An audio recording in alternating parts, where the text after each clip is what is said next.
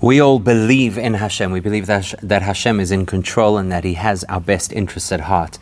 The real challenge is to have bitachon, trust in Hashem, trust that Hashem will do things in a way that is clearly good for us. And that trust is so powerful, it actually changes the reality and the outcome. We're going to learn that from Moshe Rabbeinu, because the Torah tells us, Vayigdal Moshe matured, Vayetza elechav goyim, he went out to see what was happening with his brothers. And unfortunately, Vayar ish mitzri makeh goymer, the first thing he sees is an Egyptian taskmaster beating a Jewish person. Vayachas ha-mitzri goymer, he takes action and he kills this Egyptian. And then, Vayotze b'masheni goymer, the next day, Moshe goes out after having buried that Egyptian the previous day, and he sees two Jews fighting. Vayomer l'rasha, lama sakeh goymer, he says to the instigator, to the one who's clearly the wicked one, he says, why are you hitting your friend? To which the fellow responds, Vayomer goymer hal harageni goymer, do you intend to kill me like you killed the Egyptian yesterday? Kasher raktes ha-mitzri. Vayira Moshe, the Torah tells us Moshe at that point is afraid. Vayomer, and it says, yesterday's actions are now public and there's going to be problems. Sure enough, the Torah continues, Vayishma Paro goymer, Paro hears the story of Moshe having killed the Egyptian, Vayivakesh largas Moshe, and he wants to kill Moshe, Vayivrach Moshe goymer, Moshe manages to escape to Midian. What Rashi notes about Moshe's fear is kipshutai. The simple understanding is he was afraid. The Midrash is he wasn't just afraid for himself, but he was afraid by what he had seen. Doag al shirabi sorashem dalturin. He was afraid that he now saw that there were wicked Jews who were willing to expose their fellow Jews, in this case Moshe himself, to the authorities. Amar me'ato shema einom ru'in lihi goel. And so he said, perhaps under these circumstances, they don't, chas v'shalom, deserve to be redeemed. So now let's analyze what's going on over here, the reason for Moshe Rabbeinu's so-called fear. My timer, first of all, let's analyze Rashi. How come it is that Rashi lo istapek Rashi b'firish hakasi kipshutai? Why doesn't Rashi just stop at the point where he said, simply, that means that Moshe was afraid. Sheyore lenafshay, he was afraid for his own safety. Now realizing that the word was out, that he had killed an Egyptian, which obviously was going to be a capital offense. Why does Rashi not stop there, but instead, Vehebigamas Pirush HaMedrash, he also quotes the Medrash, which says, Shedoag chulei shem einam ru'im lihi goel, where he was worried about the Jewish people and their spiritual status, and perhaps they had lost their opportunity for redemption. She'ein loy remes bikra. Why does Rashi quote it if it's not even hinted at in the pasuk? Or befrat, the Pirush zeh bevayira Moshe, especially if you look at this perspective that he's worried about the conduct of the Jewish people, then you have to take the rest of the pasuk, which is where Moshe himself says, I think the word is out, you'll have to completely take that out of its literal translation. The koy ala harigas ha-mitzri, that he is referring to the fact that it's known that he had killed the Egyptian, which would explain why Moshe was afraid. And the Farish Binyan Acher, you'll have to give another interpretation. Which leads Rashi himself when explaining that next part of the pasuk. First he says literally, he's afraid the word got out, and then he also quotes Gamas Pirush HaMedrash. He also has to quote the Medrash, Moshe says, I now have clarity on the thing that really bothered me. How come out of all the nations, the Jews are the ones who sinned in a way that they deserve to be punished this way? To have to be subjugated to such intense labor. So why isn't Rashi happy just simply to say, Moshe was afraid, that's what happens? So the truth is, there's a really simple answer, and that is Kavonas Rashi Hiliyashiv Koishi Kloli Bekosov Zeh. Rashi is not only addressing these specific words in the pasuk, he's actually addressing a bigger question that speaks to the whole story. Lemai nafkamina. The big question is, why is it relevant to us, prat zeh de hasipur, to know this detail, to know that Moshe was afraid and said that the word, that his activities had been exposed. Moshe's fear didn't cause him to behave in a particular way. Moshe doesn't run for his life until the word gets to Paroi, and Paroi arrests him and wants to kill him, and only then he runs. So if Moshe's fear is not directly related to the next part of his story, why does the Torah have to tell us about it? And the truth is, maybe you'd think the entire story doesn't have to be told about Dos and Aviram and their fight, and of course the fact that they said, "Are you going to kill us?" Or the one said, "Are you going to kill me like you killed the Egyptian?" Maybe you'll argue that the Torah should have just told us that Paroi somehow, without getting into details, heard that Moshe had killed the Egyptian, and therefore Vayivrach Moshe Gomer, Moshe had to run for his life. Maybe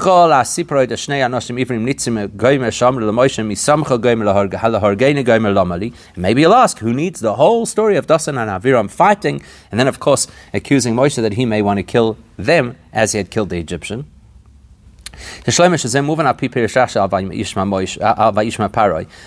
way Rashi explains the story, we have to know about Dasan and Aviram, because Rashi tells us that Heim Hilashinu Olav, the whole point is that they were fellow Jews who were willing to expose him to Paroi. Which of course tells us how the news got to Paroi, and also tells us that this is why Moshe is afraid. Oh my gosh, the Jewish people perhaps don't deserve Geula. The question that still remains is, why did the pasuk have to tell us Moshe was afraid? How does it add anything to the way the story plays out? Because that's not clear, therefore Rashi has to quote the Medrash, that there's another layer, that Moshe is not only worried for himself, but he's worried for the entire Jewish people, perhaps because of people like Dasan and Aviram and their Lashon Hara, the Jews may not deserve Geula. Now, yes, it's all very well that Rashi had to quote the Medrash, but a pasuk always has to be read and has to make perfect sense according to a simplest explanation. Especially in our scenario, not only was Rashi not only quoting a Medrash, but he specifically first quoted the simple understanding and only afterwards the Medrash, which implies that the simple interpretation that Moshe was afraid because of having killed the Mitzri, and people now knew about it. That's the primary explanation. That means that the simple interpretation, that Moshe was simply worried for his own life,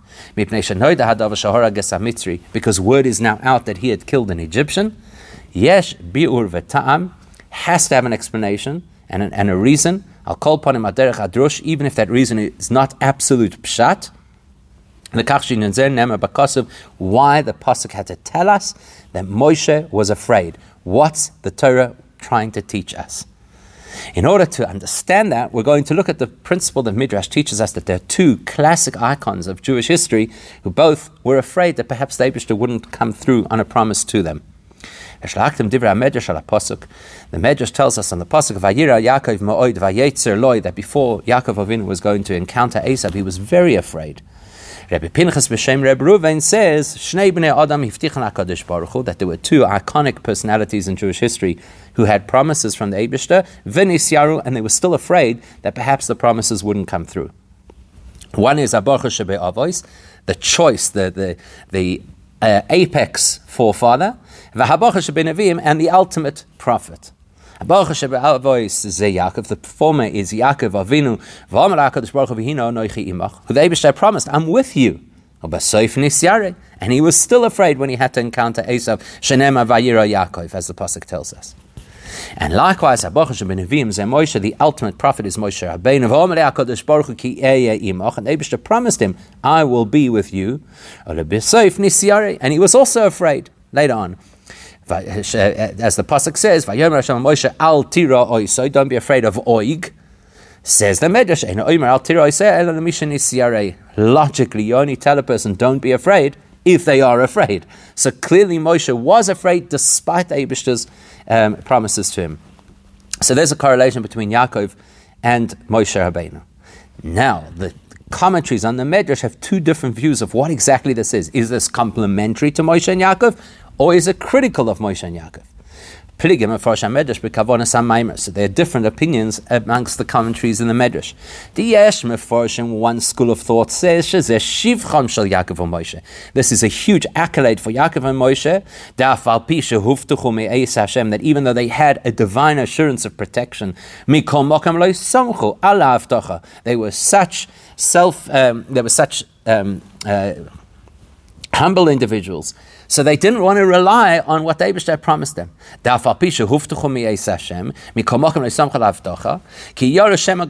Because in their humility they thought perhaps we've done something that is lacking in our service of Hashem, and therefore don't deserve the brachas that the Eibishter promised us. They no longer deserve the promise. That's one school of thought. It's to their credit. But there's another school of thought that actually the Midrash wants us to know we shouldn't learn from the example of Moshe and Yaakov. Because the appropriate way to behave is not to have fear when you have the Eibishter's promise. But in fact, at all times, a person should have a clear, absolute trust in Hashem. And this is borne out by what the Medrash continues to say, where the Medrash quotes how the Navi criticizes the Jewish people and says, you've forgotten the Eibishter who made you, and you're always afraid. Where you see that there's a criticism from the Navi against the Jewish people for having been afraid when they should know they have the Eibishter's protection.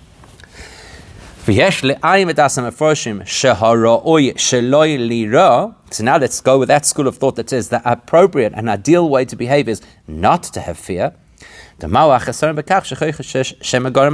so bad if a person is humble and thinks, perhaps I haven't served Eibishter properly and I don't deserve the promise? What's bad about that? Surely that is a very lofty level to attain. That a person is at such an intense level of humility that the person is always double checking themselves that perhaps their avodah is not the way that it should be, and maybe there are pockets of avodah missing. But the truth is, this is not a question simply about a medrash and opinions in the medrash, but it's bichlolos midas habitachon shenitztavinu ba. This question speaks to a far greater question: how are we to understand the fact that the Torah instructs us to have bitachon, trust in Hashem? Pirush bitachon. What does it mean to have trust in Hashem? Einay rak emuna bichodeles Hashem lativoy or lehitiv lechaltzim mitzorachulei. It's not just that I have faith that the Eibishter could do good for me or could save me from trouble. That's not bitachon. Bitachon is to trust that the Eibishter will do good for me and will save me from difficulties. Bitachon is that this is absolutely certain to me, to the extent that I'm completely at ease and I have no anxiety. Okay, as the Cheves Halavavis says in Shara Bitachon, Shemehusa Bitachon, who that the essence of Bitachon is Menuchas Nefesh HaBoteach, a state where he who has or she who has trust in Hashem is completely at ease. And where the person completely relies on he who the person trusts, in other words, Eibishter, that Eibishter will do what is good and best for the person, in the area that I'm trusting that Eibishter will look after me. Which raises a really important question. On what basis can a person be so absolutely certain that Eibishter will do good for them? If you consider that even when the Eibishter gave a clear promise to an individual like Yaakov or Moshe Rabbeinu, still there is room for concern that perhaps that promise won't be fulfilled because the person will no longer deserve it. Then how much more so if a person hasn't been given a direct personal assurance from Hashem like us? How can our bitachon be, as the Cheves Halavavis says, to the point that we're completely calm because we know that the Eibishter is going to do what we hope for? Every single one of us surely should be afraid of, perhaps I've done something to lose the rights to that bracha. Like the pasuk says, nobody on earth is so perfectly righteous that they never do anything wrong. Especially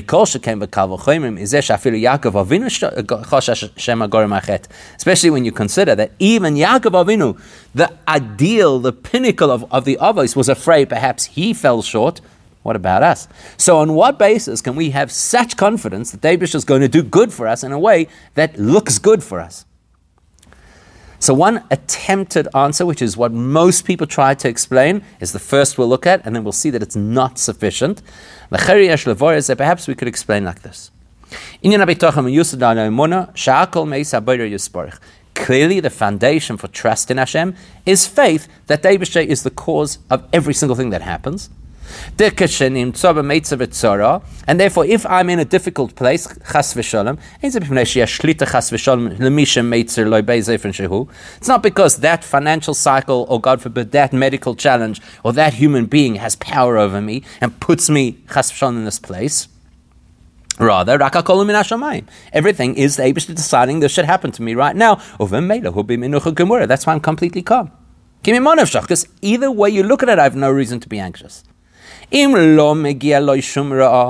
I don't deserve something negative to happen, then the Eibishter will save me from the financial issue or the medical issue or the person or whatever it is. The Eibishter will save me because it's not coming to me.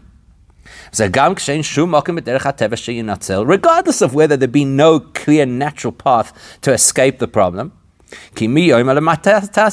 nobody can dictate to the Eibishter what the rules are, and he can change nature and perform miracles.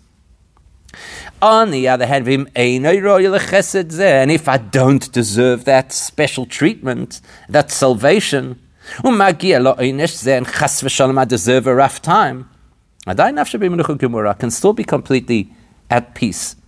Because the person will realize it's not because that thing has power, it's because the Eibishter decided this is the path that the person has to go through. The person he wasn't Yotzei serving the Eibishter as he should, and therefore the person deserved X and Y. So the person is not afraid of anything, any entity, any financial cycle, any disease. It's all the Eibishter.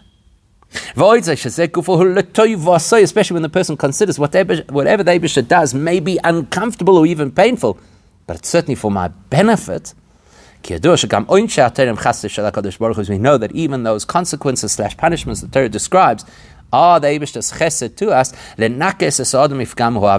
to cleanse a person from the blemishes of sin. So I have no reason to be afraid. What should I be afraid of? Which means that there's actually no contradiction over here. A person can have absolute trust in Hashem. The Eibishter is completely in control, and I accept that. Even at the same time that the person also knows that perhaps they behaved in a way that they don't deserve special treatment and they're going to have the difficulty. Because knowing that everything that occurs in a person's life comes from the Eibishter allows the person to always be in a state of calm and peace and tranquility. What about the school of thought we quoted in the commentators on the Medrash who say it's ideal not to have any fear? And we actually should not learn from Moshe and Yaakov, who were afraid of the possibility of a lack of commitment to the Eibishter or lack of service. That's because if you read the Psukim according to Pshat, the implication of the simple reading of the Psukim is that they weren't afraid of the Averas per se, or the Chet, or the lack, or whatever it is. But actually, the simple reading of the Pasuk makes it sound like they were afraid of the issue. The Yaakov Hoyo Yorei Me Esav. The simple understanding of the Pasuk is Yaakov was afraid of that person, Esav. That's never appropriate. Because look how he responded. I'm afraid of Esav, therefore I'm going to split the camp into two to protect us. Now the Medrash wants us to know that's something we should never do. Be afraid of the apparent cause of our tzuras. And likewise, Moshe, al tira oisoi. There also the pasuk seems to indicate that Moshe should not be afraid of him. If we were to interpret that and apply it in our own lives and become afraid of a person or a situation, etc., that would be inappropriate. That would be a lack of trust in the Eibishter. So perhaps the explanation is if you trust the Eibishter, you trust that whatever is going to happen is the best. That's actually not a good enough explanation of what bitachon is or how it works. Because the real meaning of the word bitachon is not just to have equilibrium. Okay, I'm good. I'm in a good headspace. I'm not ruffled. Rather, it is the confidence that things will be good in a way that looks and feels good. I have absolute trust that the Eibishter will get me out of this pickle. How do you get there? And on what basis? How can you be so sure? The way we've just explained it implies the simplest understanding of bitachon is not something that is accessible to most people. Because most people are not free of any lack of commitment to the Eibishter. So who really, honestly can say, I deserve the Eibishter's special kindness and treatment?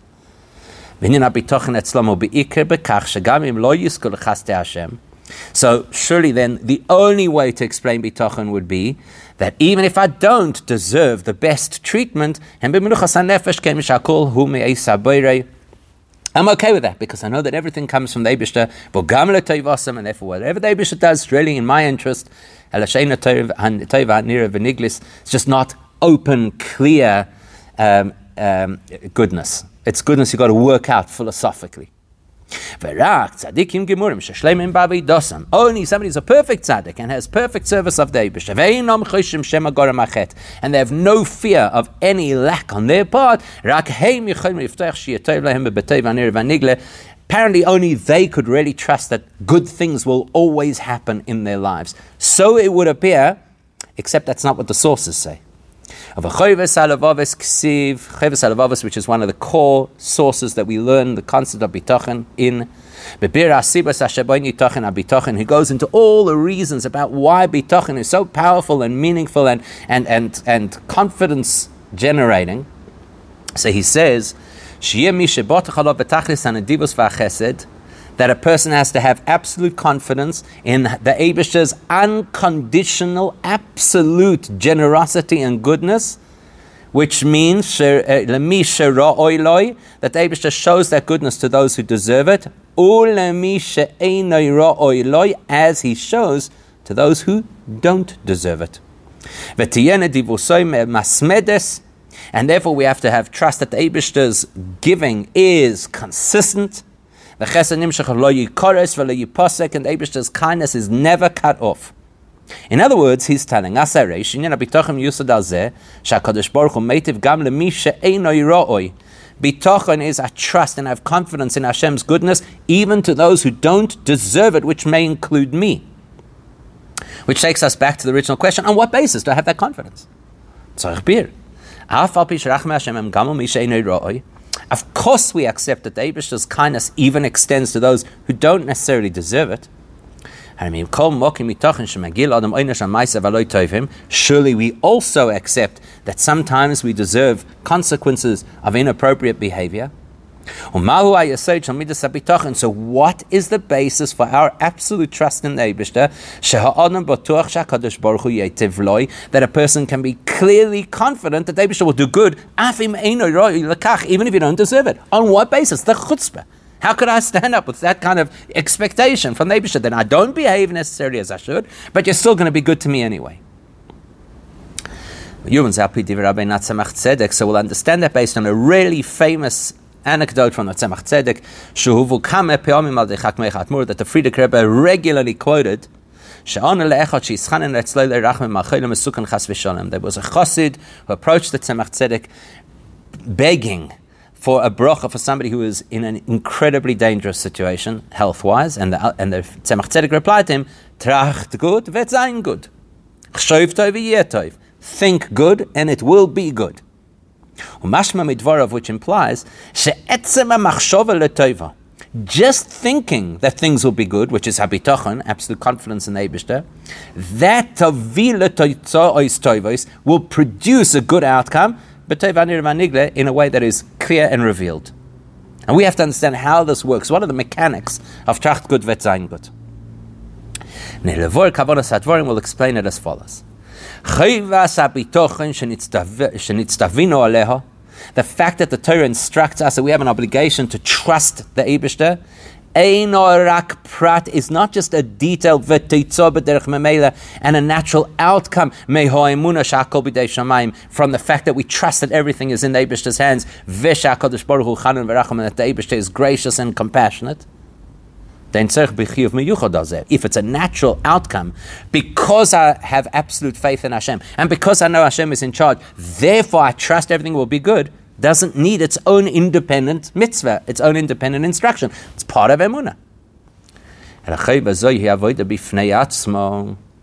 Rather, we'd have to say, bitachon is its own dimension of how we grow in our commitment to Hashem. The definition and essence of this particular area of development is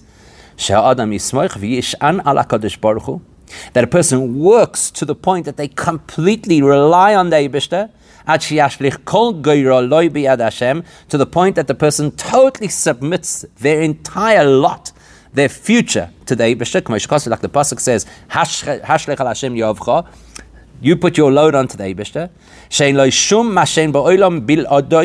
which means it's an avoider to say, I rely on nothing else but the Eibishter. Not the medical procedures, not the financial cycles, not so-and-so who has political connections. Trust completely in the Eibishter. The Chovos HaLevavos alludes to this by telling us, what is the definition of bitachon? A fascinating definition. Ke'eved ha'asur, like a servant who is effectively chained or imprisoned, in the prison that belongs to his owner, his master. He completely relies and trusts that master will provide him with everything that he needs. He's completely under his jurisdiction. Which means nobody can harm him and nobody can help him, because he's in a protected environment on the one hand, and he's on the other hand in an environment which completely relies on the sustenance that his master will give him. That's bitachon. I have no one else that can harm me, and no one else that could help me but the Eibishter.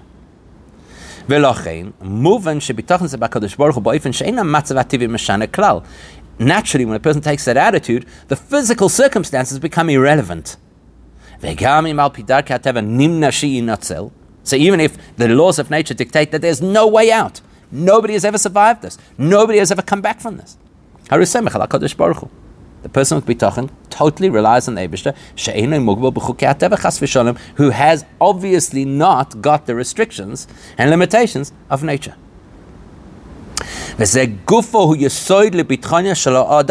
That is the basis for the person's trust, that the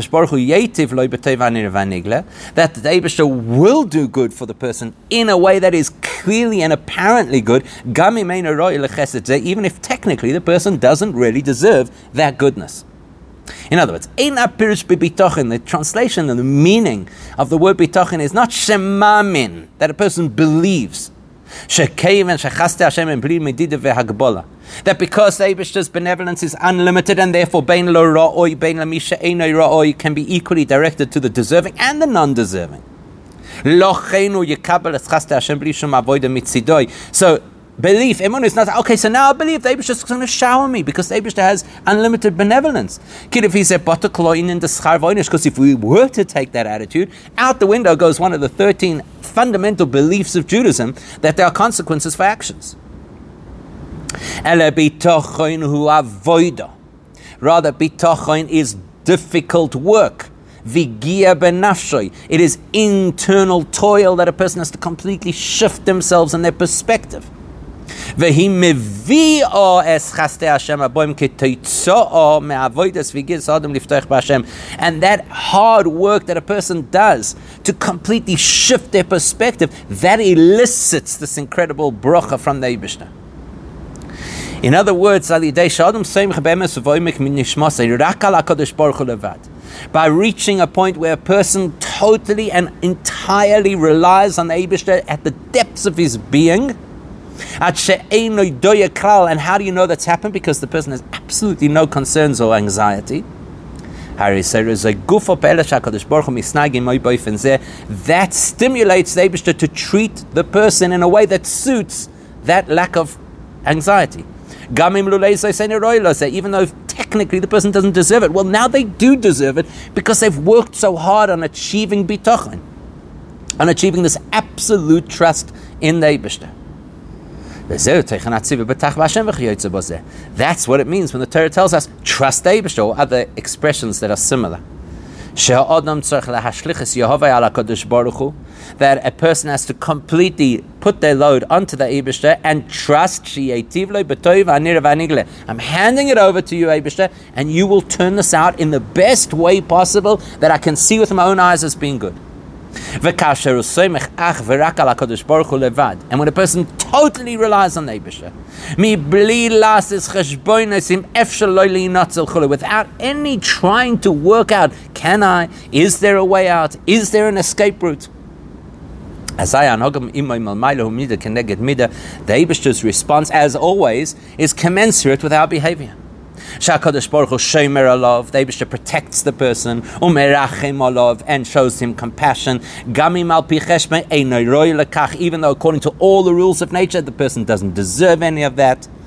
Shia toiv lo betoiv hanirev hanigle dafka, so that things turn out in a way that is absolutely good and positive. That's the meaning of what the Tzemach Tzedek told this desperate chassid. Shabitochoin atzmoi, that achieving that state of absolute trust in the Eibishter, Yovila Toitzois Tovis, produces the good results.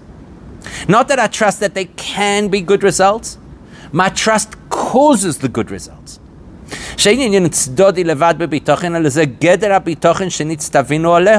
It's not that the goodness is a side or byproduct of the bitachon. This is bitachon. Total reliance on the Eibishter, absolute trust in the Eibishter, which produces absolute goodness. With that in mind, we can go back to our parasha. Saying that that's why the parasha had to tell us that detail about Moshe's fear. That Moshe, we have to know, grew afraid after hearing another Jewish person say, will you kill me like you killed the other? The Torah inserted that detail into the story to express to us and teach us the foundational principle of bitachon. That it is bitachon, complete trust in the Eibishter despite the circumstances, that brings about the Eibishter's miraculous salvation. And the corollary is also true. That if chas v'shalom a person does not get out of a difficult situation, could well be that their bitachon was lacking. That's why the Torah tells us, it tells us that Moshe says, oh my, I think the secret activities of yesterday, killing the Mitzri, are now public record. What happens straight away after that? That momentary lapse of bitachon. Paro hears and he wants to kill Moshe. Immediately there's a negative response. Moshe has to run. Because Moshe Rabbeinu had that momentary fear.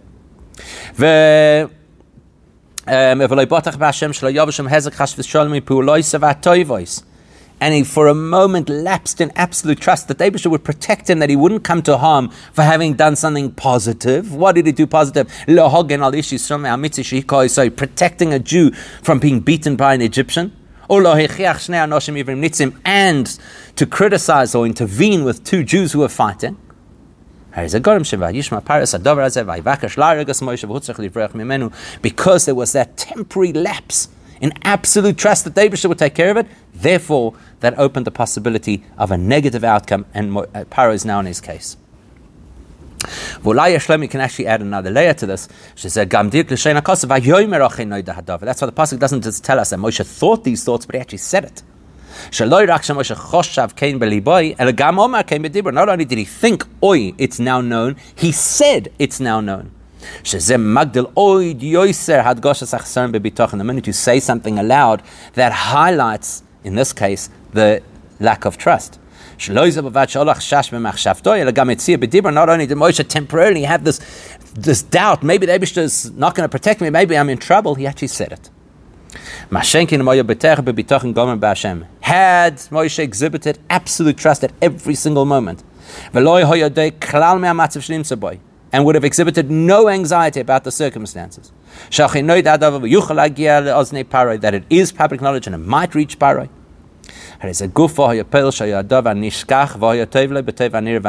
that trust would have actually caused the whole story to disappear and go away, and only good would have happened.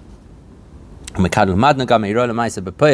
this teaches us something not only about our levels of trust in the Eibishter when it comes to physical challenges, but also in our avodah. If a yid confronts obstacles or interference with trying to keep Torah mitzvahs, the person has to realize that I have the power to dissolve these barriers. That if the person will have complete trust in the Eibishter, that the Eibishter will help him, that everything will be good. And that bitachon is so strong that the person has no anxiety at all. Needless to say, the person doesn't sit back waiting for the miracle, but they are pragmatic in trying to do whatever they can to overcome the obstacles. We have an absolute assurance. Tracht gut, wird sein gut. Think good, and it will turn out and become good. She is battle all of the obstacles will fall away. And the person will actually have good. Good that is revealed and open. That you can see with your own eyes. In the reality of the world. Not only is this relevant in Avodah, but it's relevant in a far greater sense. Just like when the Yidden had to leave Mitzrayim, we're told that one of the reasons they got out of Mitzrayim is because they had absolute faith in Moshe's word that they would get out. The same applies to our pending Geula with Mashiach. The Medrash tells us just the fact that we look with anticipation and absolute trust that the Geula is coming now, that is reason enough to get out. So that should be our experience, that our complete trust that it is very, very near to see the Geula. That should be the key to open the doors for the Eibishter to take us out of Golus immediately now.